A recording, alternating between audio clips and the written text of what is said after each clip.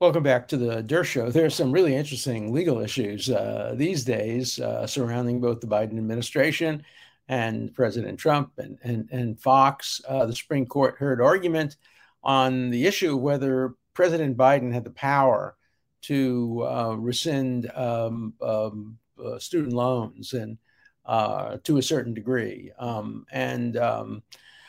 I think it raises a very substantial issue about, under our Constitution, who has the power to make decisions involving tax money. The Constitution seems clear that revenue bills, and this is a revenue approach to how money is allocated, taxpayer money, that all revenue bills must originate in the House of Representatives and has to be passed like a regular law by a majority of the House, majority of the Senate, reconciliation, and then president either vetoes it or approves it or does nothing, in which case it's a pocket veto. In any event, the court will decide that. I think they will decide it probably against the Biden administration. Who knows? You never can predict Supreme Court decisions, but the movement is away from executive action, by the courts at least, and more toward legislative action. The same thing is true of administrative agencies. So we're seeing a trend, and nobody knows for sure how this case will be decided. You never know until the votes are decided. Who knows? Maybe we'll find out tomorrow when somebody leaks the opinion or leaks the works of conference, because there are going to be more leaks. Now that the Supreme Court has essentially given up on trying to find the leaker, and the leaker is, going to very proudly look himself in the mirror and think, gee, I may have, who knows, I might have had some impact. Maybe I could have stopped the decision overruling Roe versus Wade. If there's no implication, if there's no payback, if there's no accountability for a leak like this, we're going to see more leaks, not only from the Supreme Court, but from other institutions as well. And it will hurt the credibility of these institutions and the credibility of the court. The other fascinating First Amendment issue now going on involves the vote counting machines. And I have to admit, I'm involved in some of that litigation. My interest is in making sure voting machines are not subject to being hacked. I've never challenged a voting machine or in a particular election, but I just want to make sure that if the government delegates important governmental functions, namely counting votes, what could be a more important government function than counting votes? We all remember the hanging chads being counted by these, clerks in Palm Beach County and other places in Florida.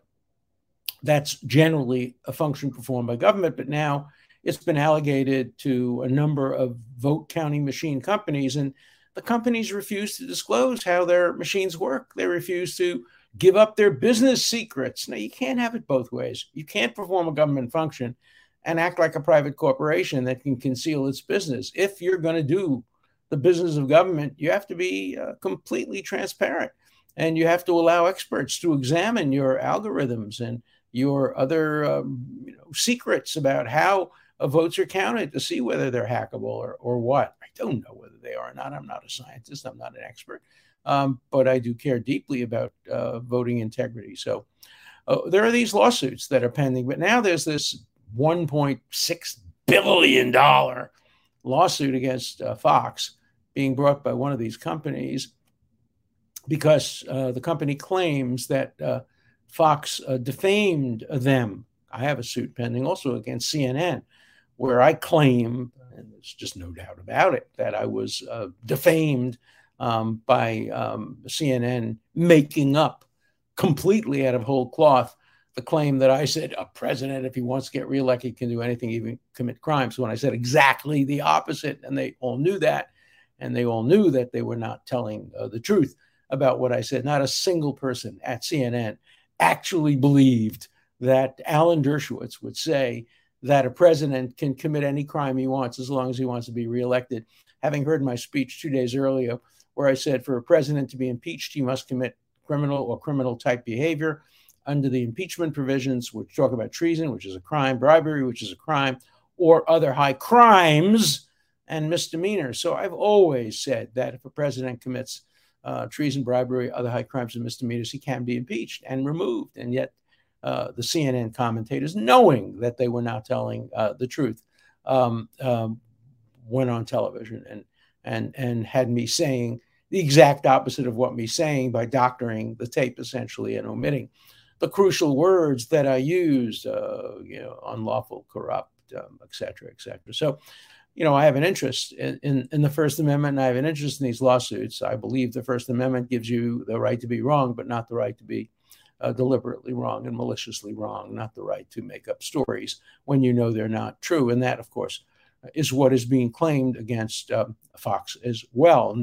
And now there's been some fascinating, when you bring a lawsuit or when you're subject to a lawsuit, I'm long now experienced in this, you have to disclose everything, and you're subject to depositions. I've been deposed now for days and days and days. Fortunately, my major case was settled when the woman who accused me admitted that she finally recognized that she may have mistaken me for somebody else, that it may have been a case of mistaken identification. But before I got to that, I had to disclose every phone call, every email, you name it. I had to turn it over. I had to pay an enormous amount of money to people to go and get all my emails and all my texts and everything.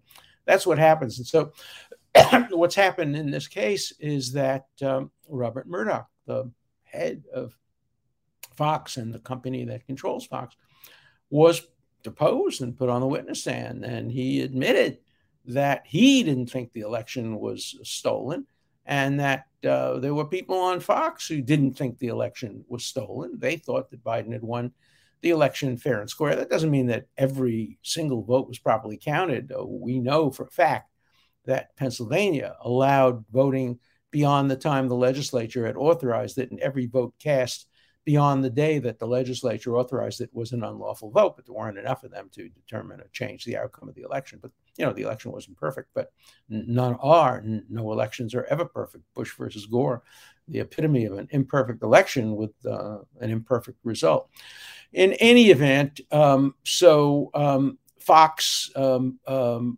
commentators, primetime commentators, and others gave voice to people who were saying the election was stolen. And the case raises the interesting question. We know that, 20%, 30%, millions and millions of Americans thought the election was stolen. They were dead wrong. The election wasn't stolen. I believe that as a matter of fact, but I also believe in the right to disagree with me, and to disagree with the president, and to disagree with CNN. The question is whether Fox was engaging in First Amendment protected activity when it put people like Rudy Giuliani and other lawyers who were making claims of stolen election, gave them a chance to express their views. Surely, if those are views that are felt by millions of people in America, Fox not only has the right, but probably the responsibility to put some of these people on to hear their views. And good television, good media would then criticize them, or at least subject them to tough cross-examination and make them prove their case. Ultimately, they did. Ultimately, Fox said to the lawyers, you claim you have evidence of widespread fraud. Prove it. Show us the evidence. And when they didn't show the evidence, they stopped putting them on television. And so, the question is, what is the obligation of a television station? By the way, it's different than social media. Social media has Section 230, so they can't be sued. But Fox doesn't have the benefit of Section 230. That's also now before the courts and is being challenged. But Fox doesn't have that. Fox is just like you and me and any newspaper. They can be sued for libel, defamation. Can you really defame a company? That's an interesting question. We know that companies do have First Amendment rights. The Supreme Court erroneously, in my view, held that in that case involving the film about Hillary Clinton. But the corporation is suing, and I don't know if they can prove they had damages as a result of it. Did they lose contracts?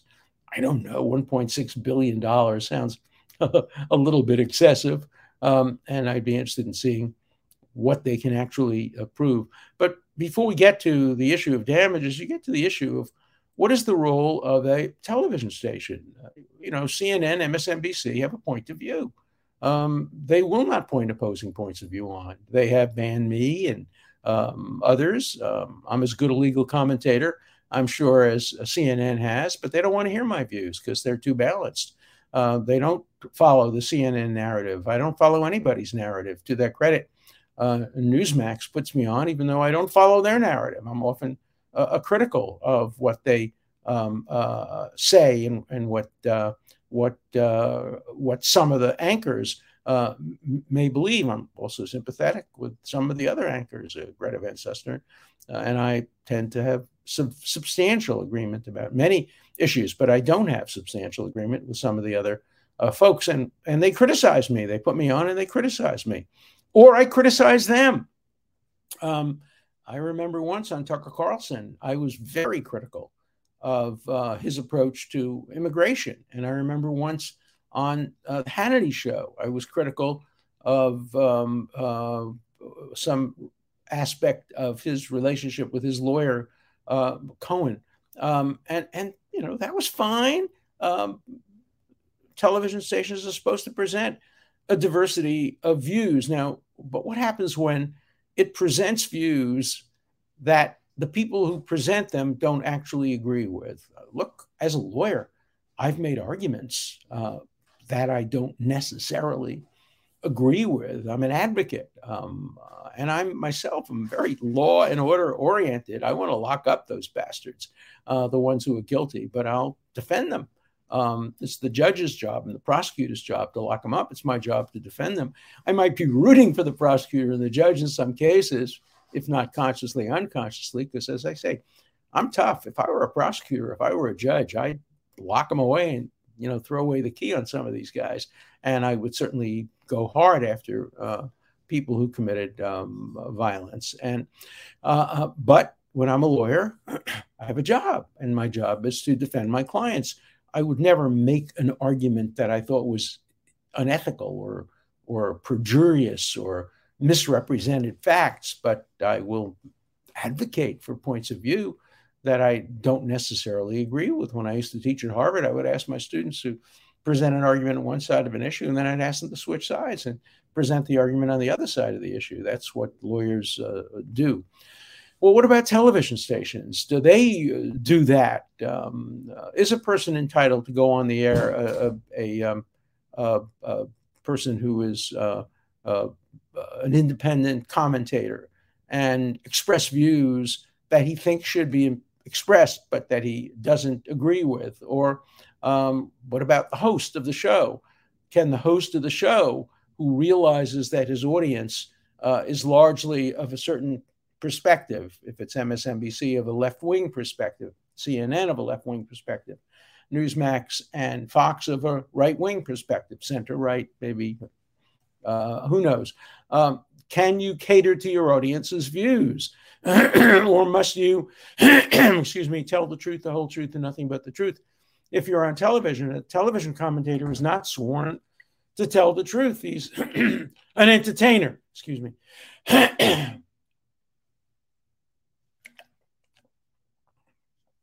I tell you, getting old is no fun. It really takes a toll on your vocal cords and on everything else. But you deal with it. Getting old, better than the alternative. So I'm happy to be pausing to get a glass of water occasionally and presenting the rest of my ideas after that. So that's the issue that the Supreme Court will have to cope with, or some court will have to cope with, in the Fox case, if it gets beyond if it gets to trial. In order to prevail, the vote counting machine company has to not only prove that what they said was false, but that it was either knowingly false or in reckless disregard of the truth. Now, the fact that people didn't believe it, is relevant. But remember, the Supreme Court has held, in a decision by former Chief Justice Rehnquist, under the First Amendment, there's no such thing as a false idea. There's no such thing as a false opinion. There are such things as false facts. But the line between facts and opinion are getting blurred a lot. The New York Times now puts opinions on the front page. They call it news analysis, not news analysis. It's op-eds on the front page disguised as news, but opinion. So the line between opinion and fact is clearly being blurred. And I have to tell you, I think that in the end, Fox may very well win these lawsuits, even though they might be subject to criticism for blurring the line between opinion and fact. But I think under the First Amendment, what was said by many of these commentators probably qualifies as opinion or something close to opinion. And we ought to err on the side of allowing opinions. The CNN case, the exact opposite. There were no opinions. People said, Alan Dershowitz said, unmistakably, unequivocally, Alan Dershowitz said that if the president wants to be reelected, he can commit any crimes. He can commit murder. He can, you name it. He can commit extortion. He can commit any crime. They knew that that is a false fact. That's not an opinion. That's a fact. I use the words criminal-like behavior. I use the words treason, bribery, other high crimes and misdemeanors. I use the word unlawful. I use the word corrupt. They edited those words out quite willfully and quite deliberately. That's not opinion. That's a misstatement of fact. And so, my case is under advisement now. We'll see what happens. We'll see what happens in the Fox case. But I think we're in for a decade of interesting challenges to the conventional views of the First Amendment. We have the Section 230 case pending. We're going to have the Fox case. We're going to have my case. We're going to have other cases involving the extent of First Amendment protection. I think the Supreme Court is probably ready to reconsider what malice means in the context of public debate. I was a law clerk on the Supreme Court when New York Times versus Sullivan was decided. I helped my co-law clerk, who was primarily responsible, but I helped my co-law clerk draft the concurring opinion in that case. And central to New York Times versus Sullivan was the concept of malice, which doesn't mean, thinking bad things about people. It has a legal definition, knowing or that something's false, or saying it with reckless disregard for its truth or falsity. And so those will be the issues that are presented in my case and in the Fox case. And the answer of how the courts decided could have important implications for the First Amendment. I think many Americans now feel, shouldn't be the deciding factor of the First Amendment, but many Americans now feel that too many media take too much liberty with facts and report facts according to their own narrative. By the way, it isn't only true of television. It's absolutely true of the New York Times. It's absolutely true of some other newspapers. It's not true of some newspapers.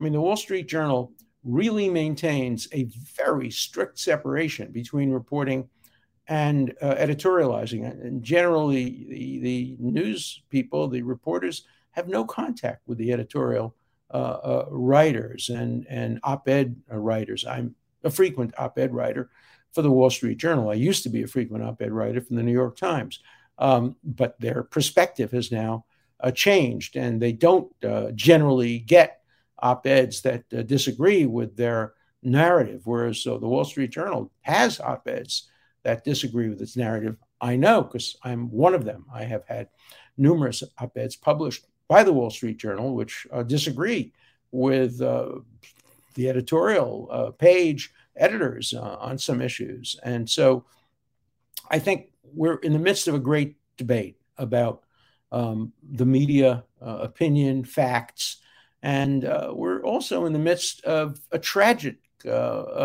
diminution of truth and principle in media reporting, by all media virtually, not all. There are some exceptions, but many media, including, for example, the Pulitzer Prize Committee.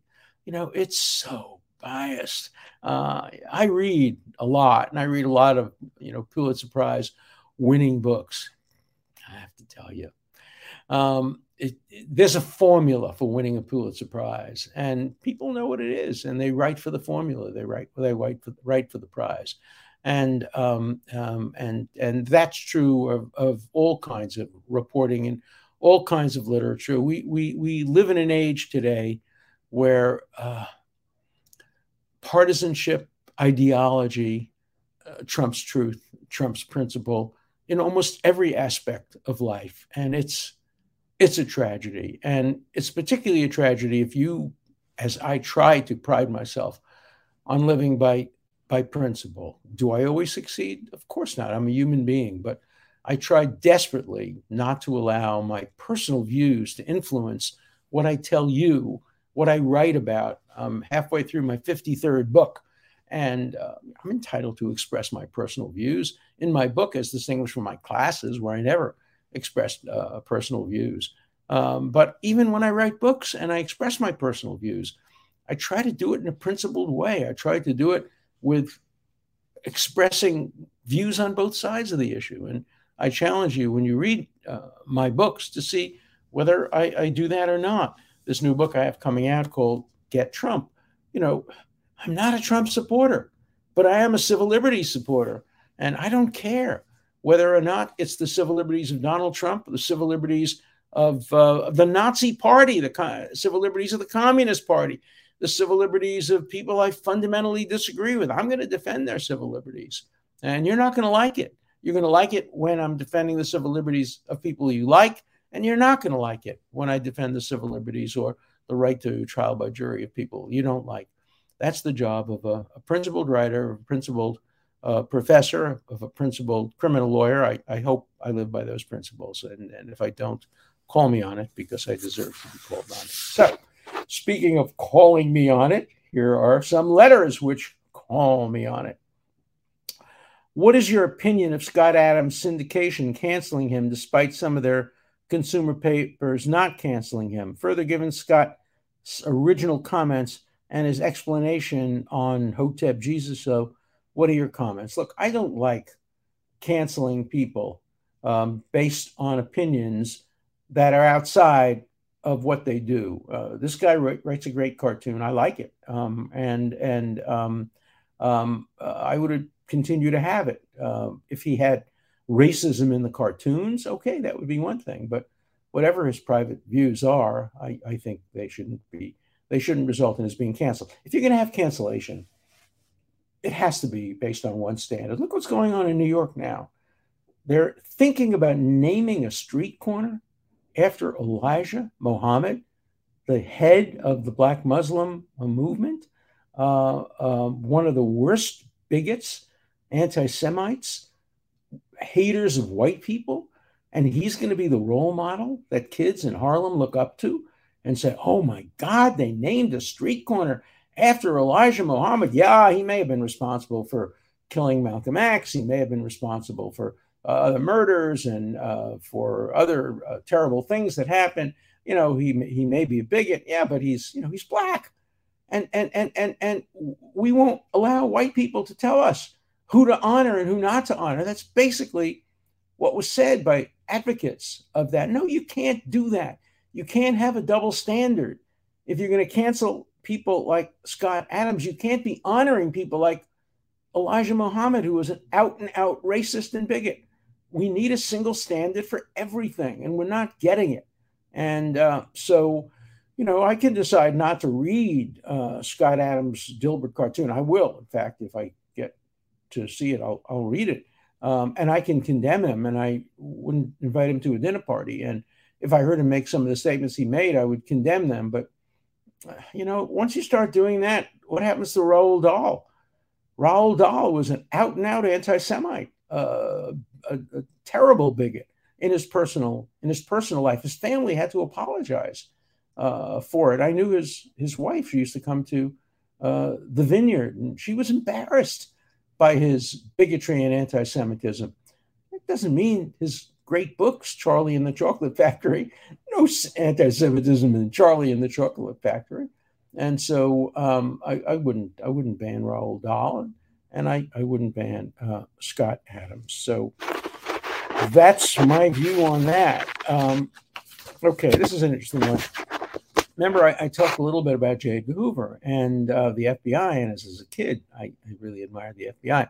To imply Hoover was more inspiring a figure because he was a more ethical FBI director than Comey, who I consider a startlingly and distastefully self-regarding man, is utterly ridiculous. Hoover was a terrible person who blackmailed, spied, operated almost entirely on self-propagation, a remarkable reflection of your own values. If you were sincerely holding up a man as a paragon of virtue, absurd. You're right, of course. I have exactly your views of J. Edgar Hoover. In fact, I wrote an article for the New Republic some years ago demanding that the name J. Edgar Hoover be taken off the FBI building. It should never have been put up in the first place. Hoover was an extortionist, all the things you say he was. All I said was, as a kid, I didn't know that. When I was 12, 13 years old, I saw, movies about glorifying the FBI, and I fell for it. My teacher took us down to FBI headquarters, and they gave us the shells of bullets that were used. They showed us, great fingerprint labs. So I fell for it. But I agree with you. I think that J. Edgar Hoover was a terrible, terrible person, a terrible leader of the FBI. So please don't confuse my childhood heroic worship with my adult reality of how terrible J. Edgar Hoover was. I agree with you completely. Okay. Professor Dershowitz, could you list your favorite literary books and writers that shaped and impressed you? You mentioned you liked Dostoevsky once. Well, I have to start with when I enrolled in Brooklyn College. I was 16 when I graduated high school, 17 when I started college. And my first class was English literature with a professor named Babby Brooke. And she started the class by, in a very kind of high-pitched voice, saying, "I need to know, my students, how many of you have read 100 novels?" A couple of kids raised their hand. How many? 50. A couple of kids raised their hand. How many? 20. And then she looked at me and she said, "Mr. Dershowitz." She should call me Dearth of Wits. That was her name for me. Mr. Dearth of Wits. You didn't raise your hand. Was it because you read more than 100 books? I had already been in class and I had, been articulate and made some good points. Is it because you've read over 100? No. I said, I've never read a full novel. Well, how come you know so much about literature? I said, because I used to read classic comics. And I not only know what Ivanhoe did, I know what he looked like because it's in the classic comic. So I was very self-educated and I had never read a novel. Once I got to college, I went crazy and read everything. And Dostoevsky was perhaps my favorite novelist, which raises the question of Roald Dahl. Dostoevsky was a vicious anti-Semite. He wrote an article. You could read it. You can go online. Just read Dostoevsky on the Jewish question. It was horrible. It could have been written by Hitler or Goebbels. But the Brothers Karamazov and Crime and Punishment, the two of the greatest pieces of literature ever written. And I go back and I read them from time to time. The same thing is true of Shakespeare. Nobody until Shakespeare had really explored the depth of the human soul. The greatness about Shakespeare is there are no completely evil characters.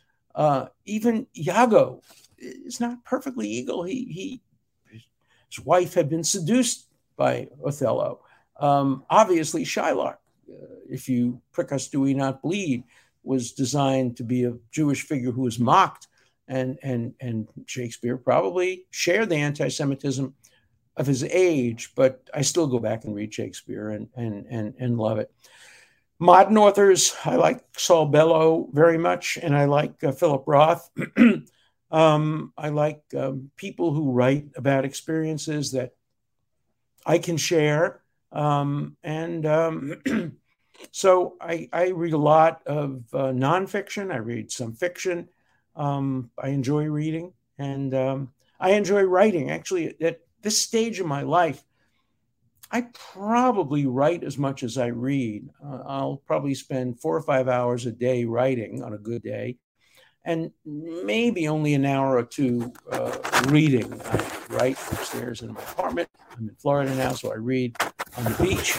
And my wife reads much more than I do, and I love it when she and I read the same book and we disagree, or when we watch the same film. I have to tell you, I can't stand watching television. I cannot watch CNN. I cannot watch most of the television networks. For me, television, I see movies and series, and there are some good ones, some not so good ones. And for me, just a day at home, reading, walking, spending a little time on the beach, having a nice glass of wine, and spending time with my wife is the pleasure of my life as I get older. So I hope the good Lord gives me some more years to enjoy this part of my life. I'll see you guys tomorrow.